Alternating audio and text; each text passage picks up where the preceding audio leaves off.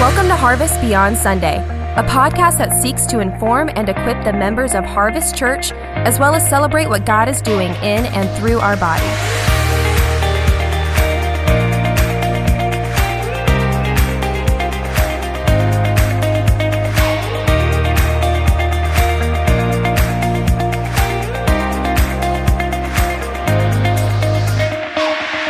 All right, Harvest, welcome back to another episode of the Harvest Beyond Sunday podcast. We are this is the last formal episode of chapter of the book. We'll kind of record one more, a wrap up, and maybe discuss some questions and different thoughts. But this is the last chapter, chapter 12, and we are we have the same crew here, Sonia and Noah, but we also have a special guest, Mr. Mike McCaskill, elder at Harvest Church. One of my favorite older men I think about when I want to be older. There's a lot of men here at Harvest that I'm like, I want to emulate that guy. Mike McCaskill is one of them.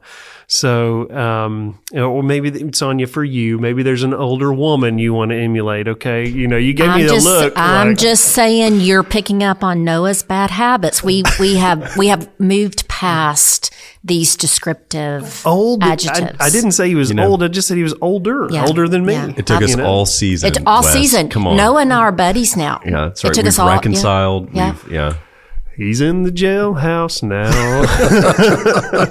Mike, welcome to the podcast. We are glad you're here. Why don't you start off by just telling the audience a little bit about yourself and your professional work, what you've done, and then we'll dive into the content. Okay, Wes, listen, I really appreciate being here. I do listen in. You guys do a great job. Cover some unbelievable material. Older? You are older. Yeah. You are older than me. Okay, I am. I admit that. But not old. Is that why they call me elder? Yes, that's exactly elder? right. Yeah, I get it. I do have the privilege of serving here at Harvest as an elder. I serve with some of the greatest men that I've ever met. Have been able to go on a mission field with Wes. Probably one of the greatest experiences I've had. Didn't really know you, Wes, at that time, but I've gotten to know you and know your heart for the gospel and getting the gospel out. I was saved when I was a teenager. I wasn't raised in a Christian home. My dad was an alcoholic. Matter of fact, he died as an alcoholic. At one time, he was an atheist, but so I didn't have the privilege of being raised in a Christian home. I got saved when I was a teenager and met my wife. We got married. I was 19. She was 18. So we got married awful young. We had 2 kids. I have a daughter that lives here in Colleyville now. And my son was a youth pastor, excuse me, in Raleigh, North Carolina, and he died of a brain tumor when he was 26. So, but he finished well, and we praise God that he's in heaven. I've been involved in 3 different businesses. I'll probably just talk about a couple of them today, not the last one, but a couple of them. So yeah, it's good to be here. Thanks. Wait a minute. The last one is the one that no one knows what it is. Yeah, well, that's YOLO. Oh, I thought the last one was being a lumper. No. Yeah. Well, I never was a lumper. You were what? I hired lumpers. You hired lumpers. Yeah. Okay. Do you know what a lumper is? No, you have to. Well, you've told me, but I still can't define it. So, why don't you tell us a little bit about what that is? Okay. So I didn't know either. I was in the investment business. A guy came to me and asked me if I'd be interested in starting a lumping business, and I was like a calf looking at a new gate. I mean, I just had no clue what he was talking about when he said lumper, you know. And come to find out, back in the day, men would unload ships, and they would pull barrels off the ships, and they'd develop a lump on their back, so they called them lumpers. Our day now, a lumper's a freight handler, somebody who unloads ocean containers or domestic loads or even rail cars. And so I started a lumping business. Yeah. Okay. All right. Yeah, I get it. I guess. I think you're unloading stuff, but you must have had a yard downtown or someplace, because that was here in Memphis, where all this freight could come in. Was it coming in off the river and off the railroad and off trucks and all that, and you had to have it organized? It's almost like FedEx ground. Yeah, kind of ground and water and all kinds of stuff. Right. Yeah. We actually we landed a national contract with Cisco Foods. Cool. And so in that we ended up being the largest unloading service that they had. We had 3 different vendors. We were the largest. We had about 60 or 70 of their major distribution centers from Alaska to Miami and everything in between. So we actually did business at their facility. We just provided the labor. And so every day we would have anywhere from 30 to 70 men show up at any given place to unload their freight. I don't ever remember that being on the questionnaire of, hey, what do you want to do when you grow up? Yeah. And there's a list in high school, and like lumping being one of the things. So that's fascinating. Yeah. Well, thanks for sharing a little bit, Mike. Let's dive into the content, because we want to hear how your faith has been integrated into what you've done professionally, and just hear more about your story and your narrative, because that encourages us all when we hear from different guests about how their faith and their work has been melded together from a success standpoint, from a failure standpoint. So this chapter is called a new power for work, and it's really about passion. It's about the Holy Spirit. It's about motives. It's about a lot of things. And so the scripture verse for this is Colossians 3:23. Noah, you want to read that for us? Sure thing, Wes. And I'll actually read verse 24 as well, because it really fleshes out what verse 23 says. So Colossians 3:23 and 24, whatever you do, work heartily as for the Lord and not for men, knowing that from the Lord you will receive the inheritance as your reward. You are serving the Lord Christ. And this is a verse that y'all may remember we talked about with Amy Shreve last episode, when she was talking about working for and under an audience of one, working with the Lord as your focus and as the one whom you're aiming to please. So we'll kind of flesh that out more this episode. Yeah, thanks, Noah. So the book starts off with defining the work under the work, and basically what that means is where are we finding our significance?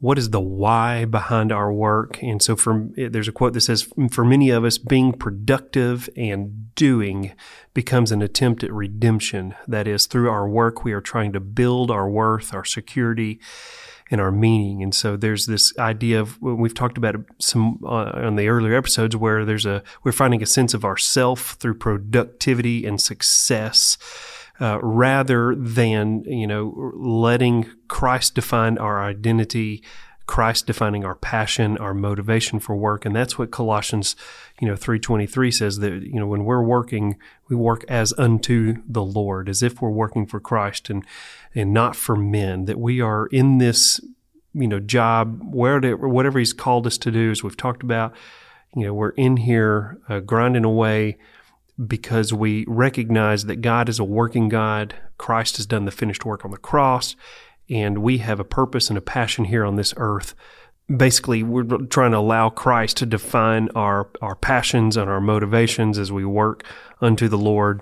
And so we just have to be careful, because if we don't allow Christ to put the wind in our sails for our work, then it can lead to a pointless grind. We can just be motivated by worldly things and just become very secular and worldly, and even, depressed as we just fight to find our significance and value in our work rather than in Christ. And so, but the gospel frees us from all that. And so, Mike, did you ever have a season in your life where you found your significance in your work rather than your significance in Christ?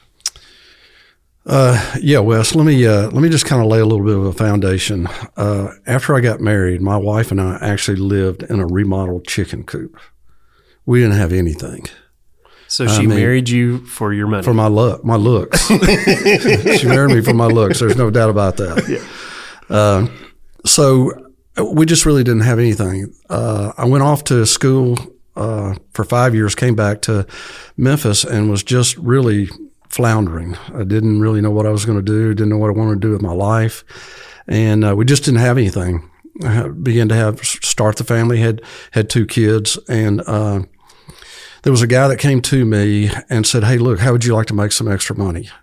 And at that time, if I could have made an extra $200 or $300 a month, I mean, it was just like being a millionaire to me. I figured it would just change my life.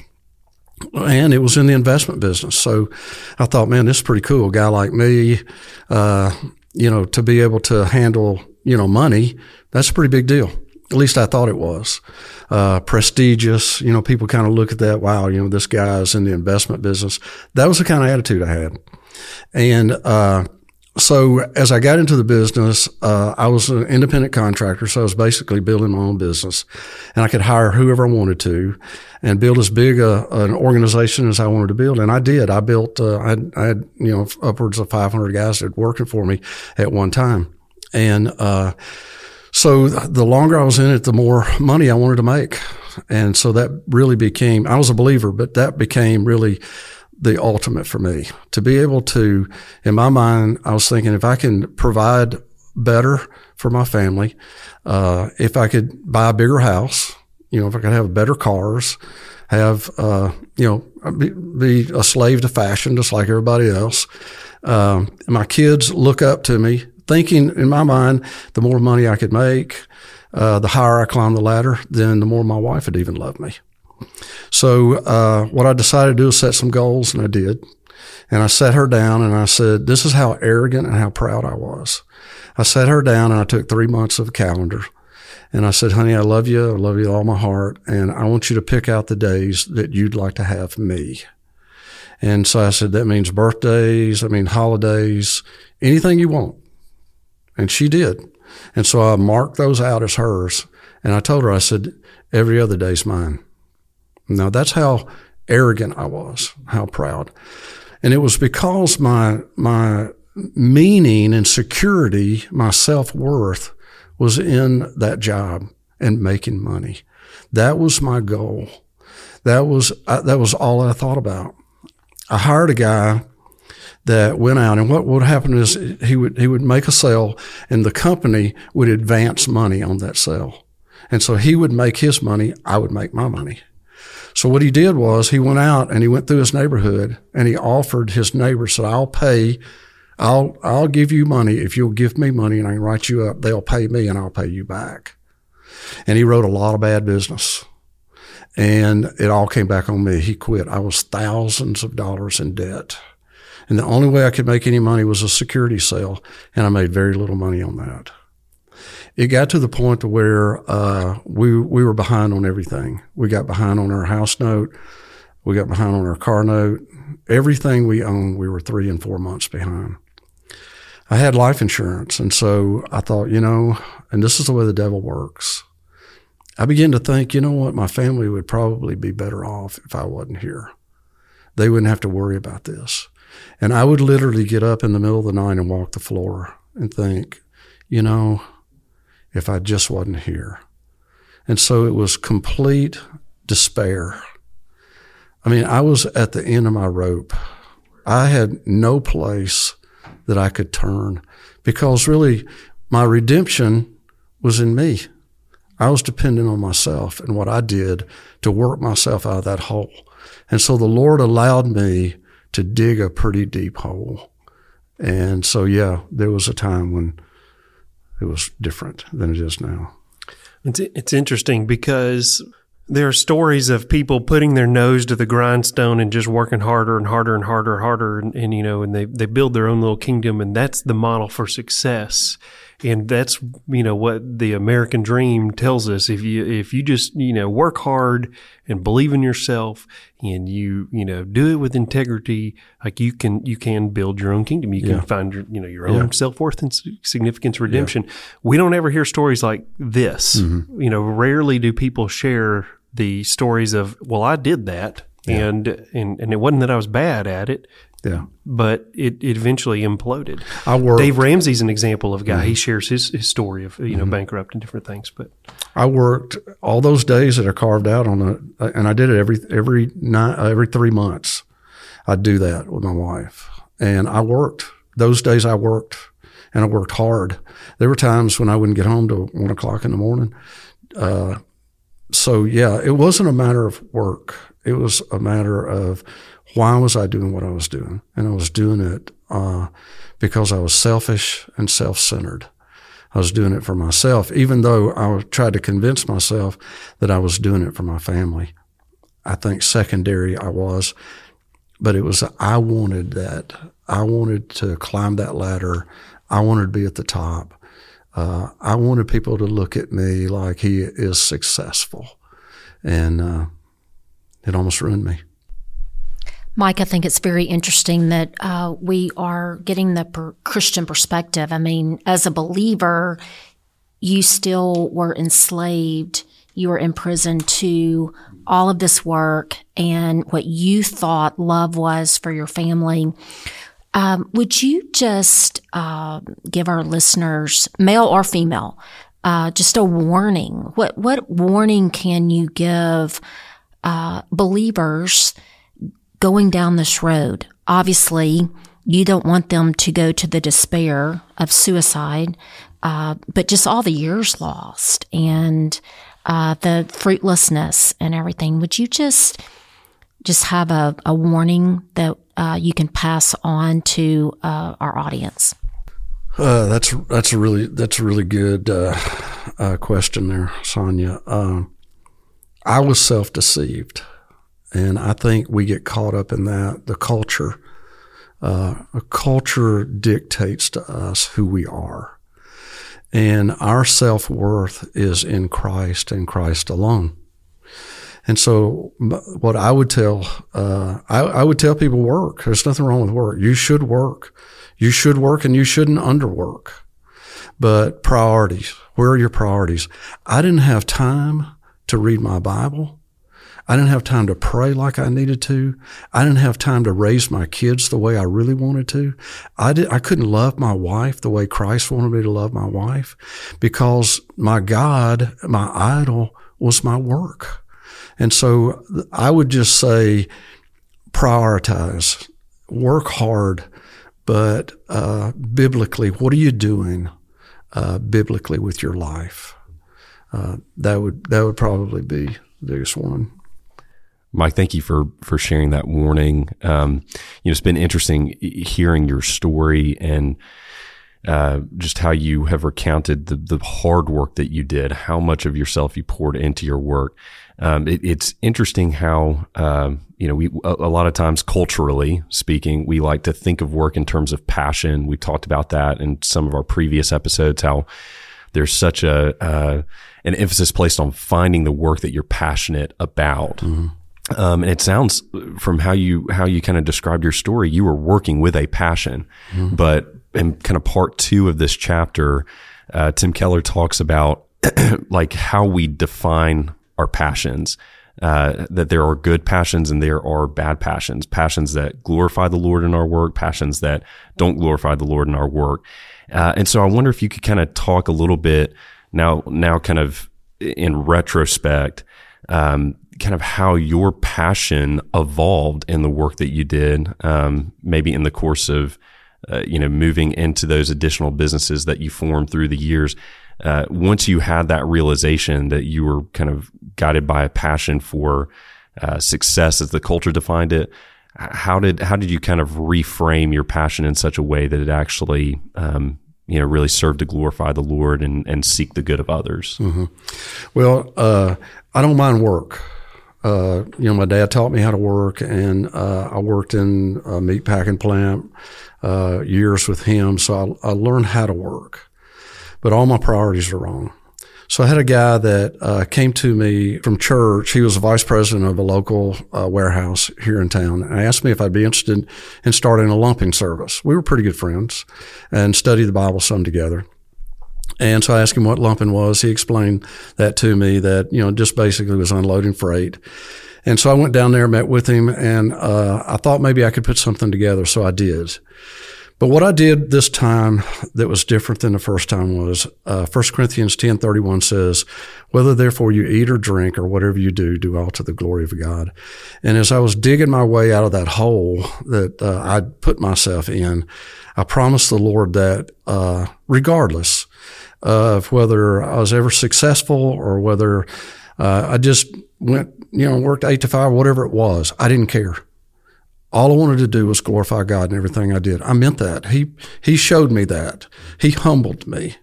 And so from my heart, I said, Lord, what, from the mundane of eating and drinking to the biggest thing you can possibly think of, I want to do all to the glory of God. And so my passion then became for others rather than myself. I fell in love with my employees. I loved my clients. I loved the people that I met. I wanted to honor the Lord in everything that I did. So what I did was, we started to build that business in the Southeast. I drive everywhere I could go and started building that business. Then I said, I want to be the very best that I can be at this. I want to go to the top, but I want to do it in a different way. I don't want to do it for myself. I don't care anymore about me. I just want you to be glorified, Lord. And so in every aspect of that business, I would always go back to 1 Corinthians 10:31. Whether I'm eating or drinking or whatever I'm doing, I'm going to do all to the glory of God. There was a guy in Charlotte, North Carolina, that approached me. He was one of the managers. He was a logistics manager. He called me in his office. This is a big account. It's $1 million account. It's a big account. He called me in his office. He said, Mike, here's what I want you to do.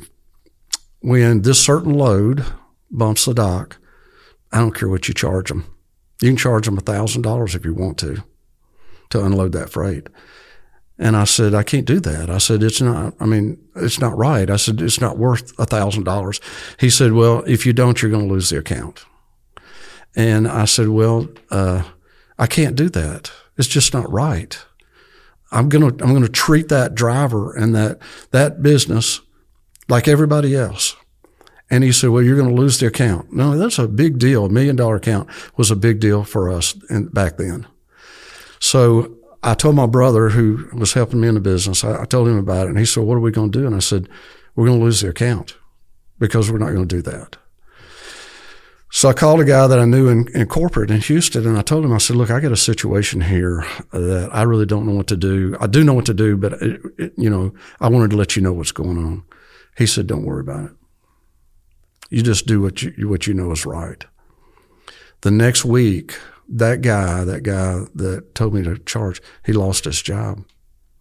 And they told me, if you had done what he told you to do, you would have lost that account. And so all the way through, for the 20 years that we built that business, we did our best to put Christ first in everything we did. We never backed anything that was against the Bible or wasn't biblical. We loved the people. We wanted them to make good money. We paid them by the load, not by the hour. So my passion then became Christ in everything. Now, I know that sounds, but it's true. And so I learned we had good days, we had bad days. We competed all over the country. Some business we got, some we didn't. Some we ended up losing, some we kept. But we always tried to keep Christ first. Also, what I did was I wanted it to be a ministry, Noah. And so what we did was we hired stay-at-home moms. We hired pastors' wives and missionary wives to enter data for us, and they were able to stay at home and do that. And so it became a ministry to us. We had about 30 or 40 of those ladies all over the country. So that was our passion, was Christ. Wow, Mike. I mean, that's a total mind shift and a heart shift that happened within you. What's cool is that the seeds for that were planted in you from the moment of your salvation, but those seeds, you didn't allow those seeds to germinate in fertile soil in your own heart and in your own mind. And it's almost like God had to chop you down and scorch you, give you, let you fail, and then that shifted your perspective onto Christ, and then that's when a true passion for the gospel, for the Christ, was cultivated in you, and then it carried forward in your business, and so. That's what true passion is. Now, in the book here, Tim Keller talks about this idea that Noah, you introduced a minute ago, bad passions. He also calls them counterfeit passions, and he references a book by Dorothy Sayers that is called Creed or Chaos. I have not read this book, so I can't really speak a ton to it, but I can speak to what Tim Keller says about it. And in this book, she addresses the 7 deadly sins, and there's one, he said, that is a huge misconception that you probably fell into in your first business endeavor, and there perhaps from an outsider's perspective they could have maybe thought that you did this in the second one, but it's not the case at all. And this is the idea of sloth being a 7 deadly sin. Now, he said the confusion is we often define sloth as laziness, but he says not really laziness, but it's a life driven by mere cost-benefit analysis of what's in it for me. So you're driven by your own needs, your own comfort, your own interests.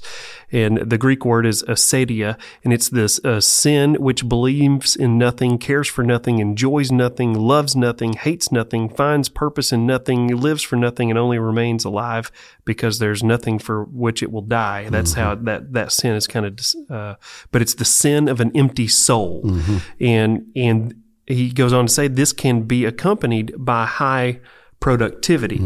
So the 7th deadly sin of being a sloth is not necessarily laziness. It's a lot about selfishness. And so that's who you were in the first business. But you worked hard in both. I worked just as hard in the second business as I did the first, if not harder. And the first business, I was working for myself to achieve success, to make more money. The second business, I wasn't worried about that. I wasn't worried about how much business we got, how much money we made. I wanted Christ to be first. That was my ultimate goal in everything that we did. Praise the Lord for that. Our culture does not promote that whatsoever. Our culture promotes as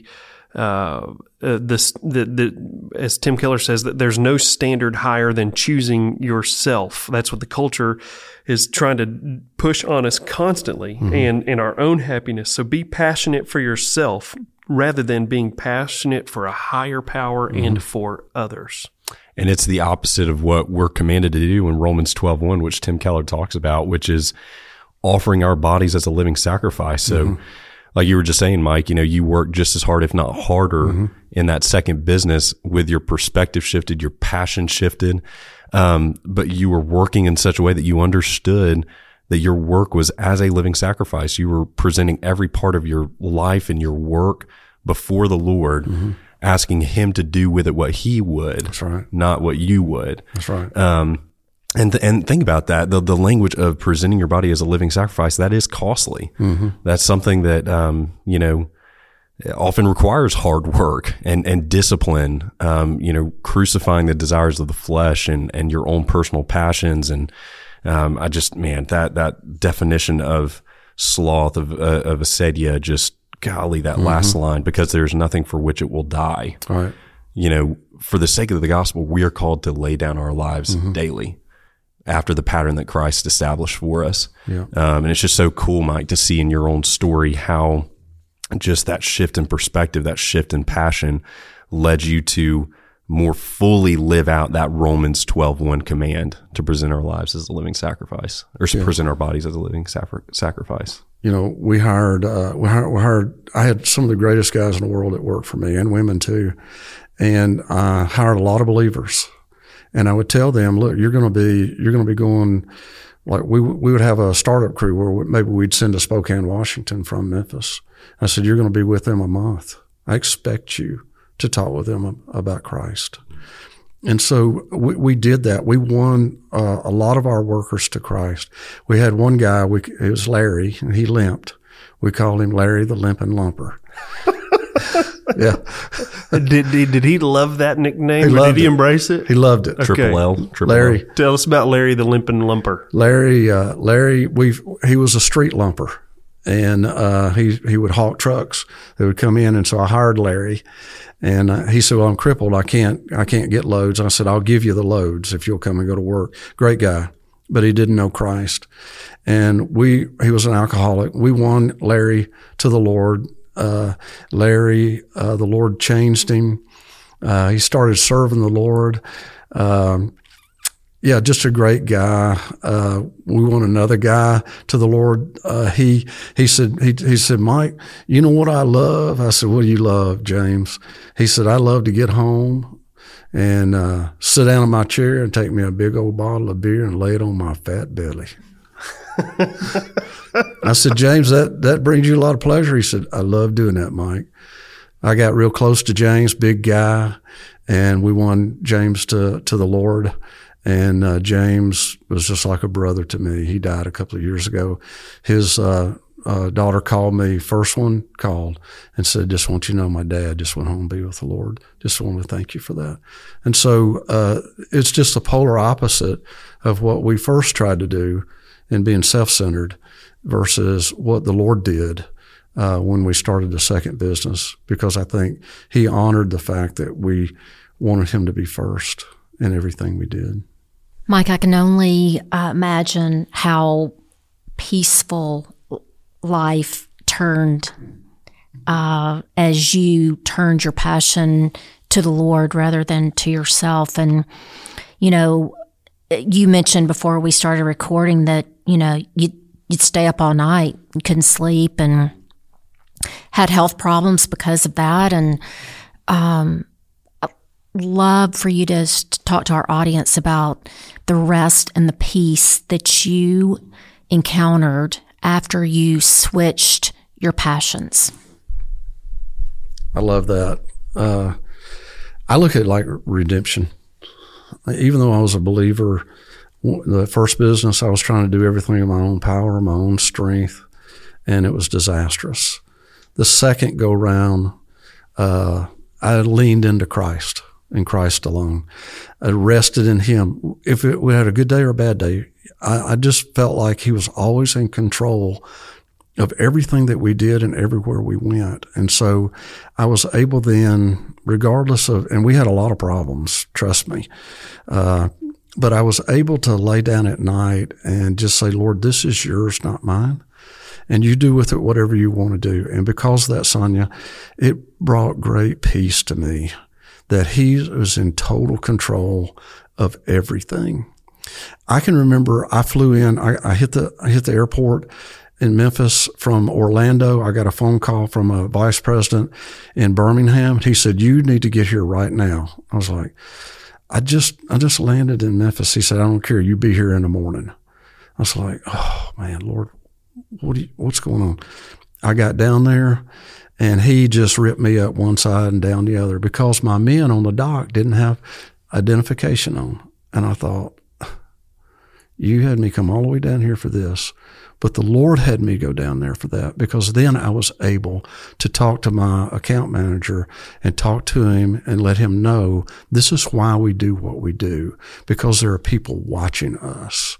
And we were known as believers. And so I want to do everything they want us to do for a good testimony. So I was able to do that with a guy that wasn't even saved. Yeah. But yeah, great peace. This idea of rest, I want to go back to something you said earlier. Whenever you would sit Janet down, and you'd say, "Hey, what days do you want in this quarter from me, high and mighty Mike?" Yeah. And did that change? Were you able to find more rest and time with your wife and with your family? How did, because you're still working hard, as you've already said, but your family time, your family discipleship time, your marriage, how was all that strengthened when your passions changed? Yeah. You can only imagine the first go round. I was on pins and needles all the time. I mean, all the time, because I was worried all the time. And so our relationship, we've been married 49 years. So you can just imagine we've been through everything together. Bless her heart. Yeah, I know. She's the luckiest woman in the world. Still got a little bit of that pride, don't you, Mike?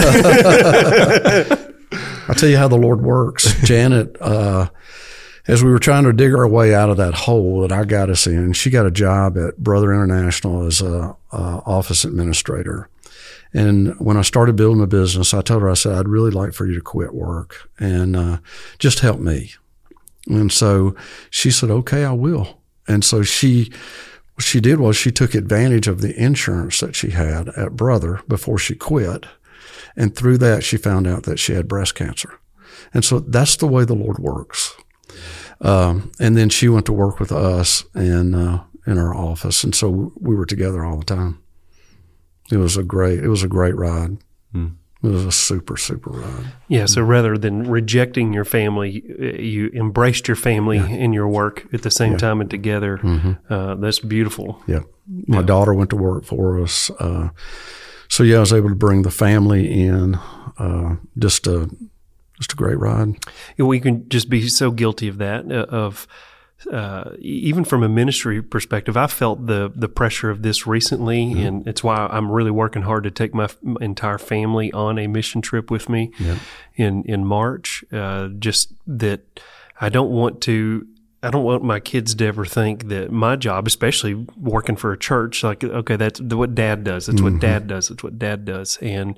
But allowing them to understand the value of work and what we do and why we're doing it, but also show them that they are valuable by being able to put away work. So good. We have to show our spouses, we have to show our kids that yes, work is important. Our dollars are important. We got to pay bills and want to do this and that and give them clothes and everything.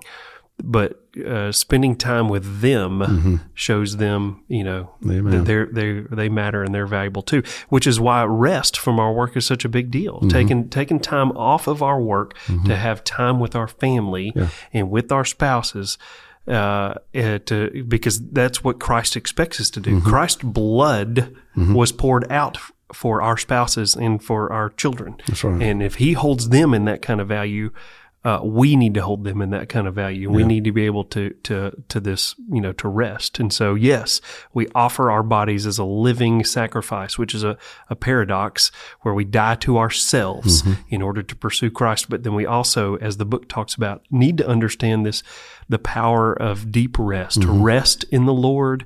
We need to Sabbath, but also rest from our work endeavors in order to be with our family and our friends and our loved ones and our church and fellowship, on Sunday mornings and at other times during vacations or whatever. Yeah.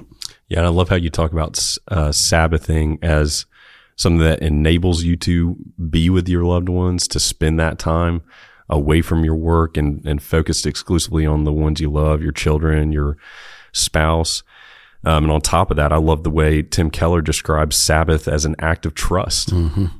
That it shows the watching world, and it shows those closest to your children who are impressionable and looking to you for an example of what it looks like to work.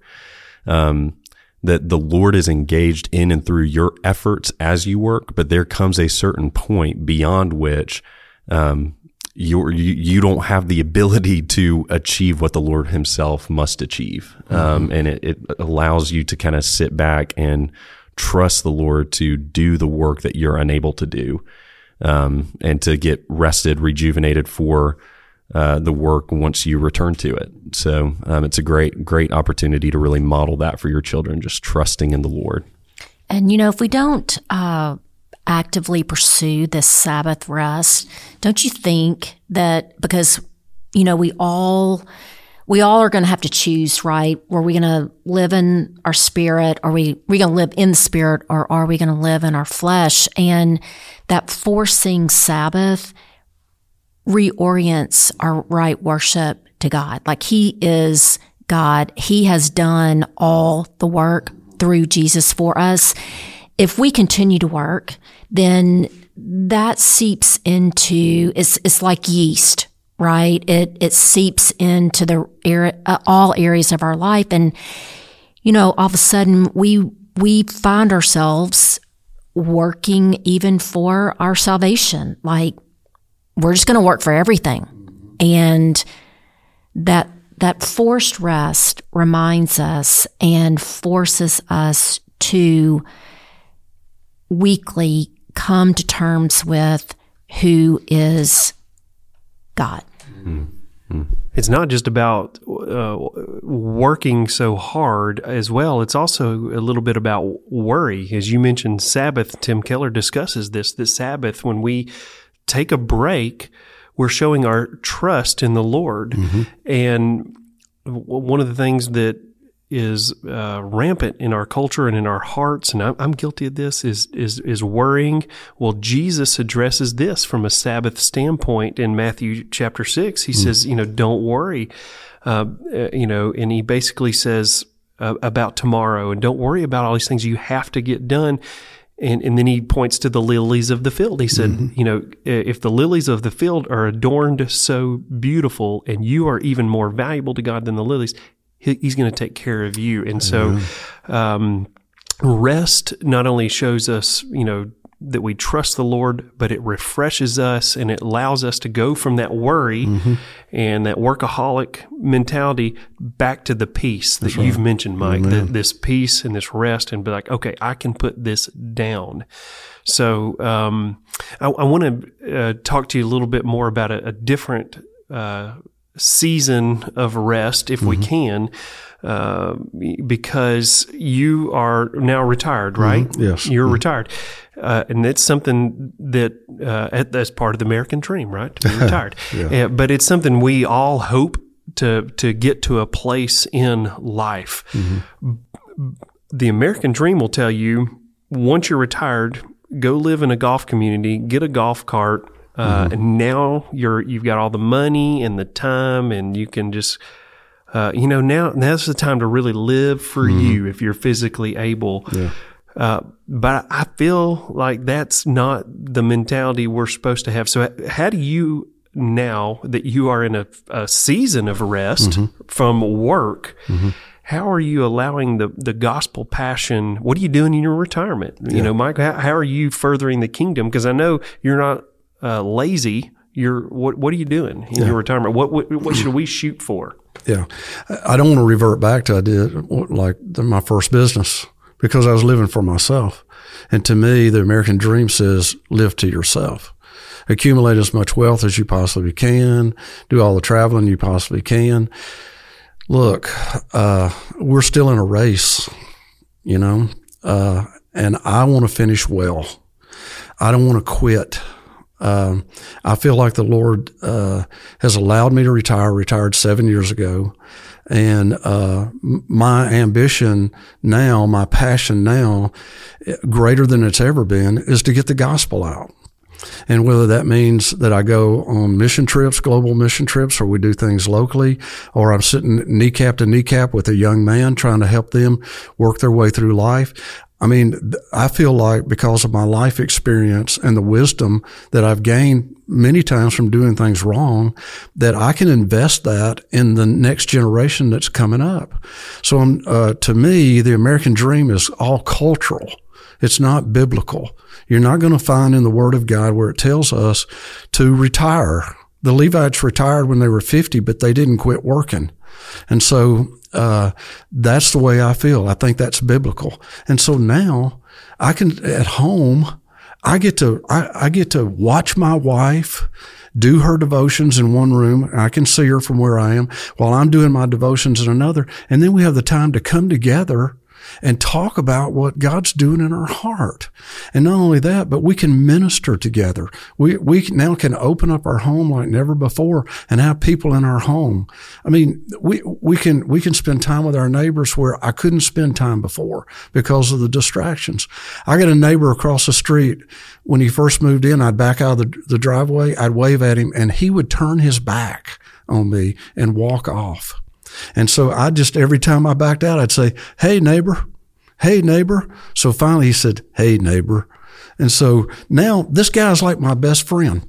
And so I'm able to invest in my neighbors that way. And so I'm not ready to get 10 toes up. I don't think that's biblical. And so I'm loving life, Wes.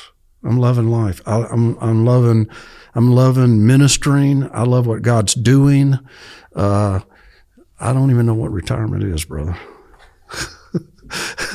As I became an elder, you guys are working me to death. Just ask Rudy.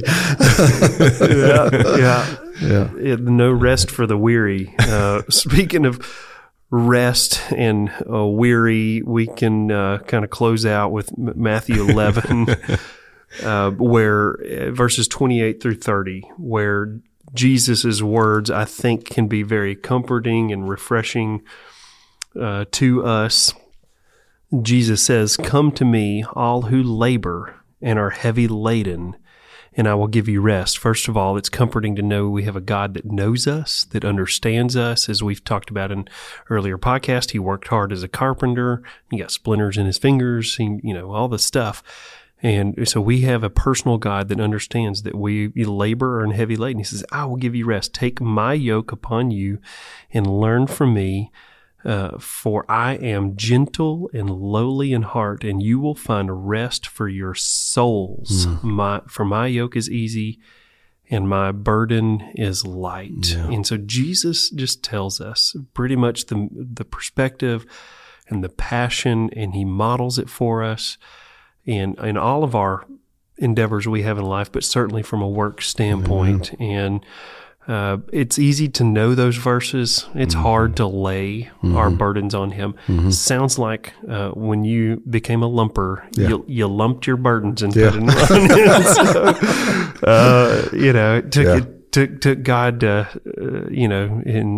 take you to that place. And I'm thankful he did. Wes, that's a good place to wrap up our time together with Mike. And I think that we would all agree that the number one takeaway from this time together is we've got to heed this warning. Scripture is full of warnings, and it's discipleship. Mike is discipling us. He is saying, hey, this is where I was, even as a believer. I'm going to disciple you. I'm going to say your passions have got to be redirected, and they have got to be on Christ.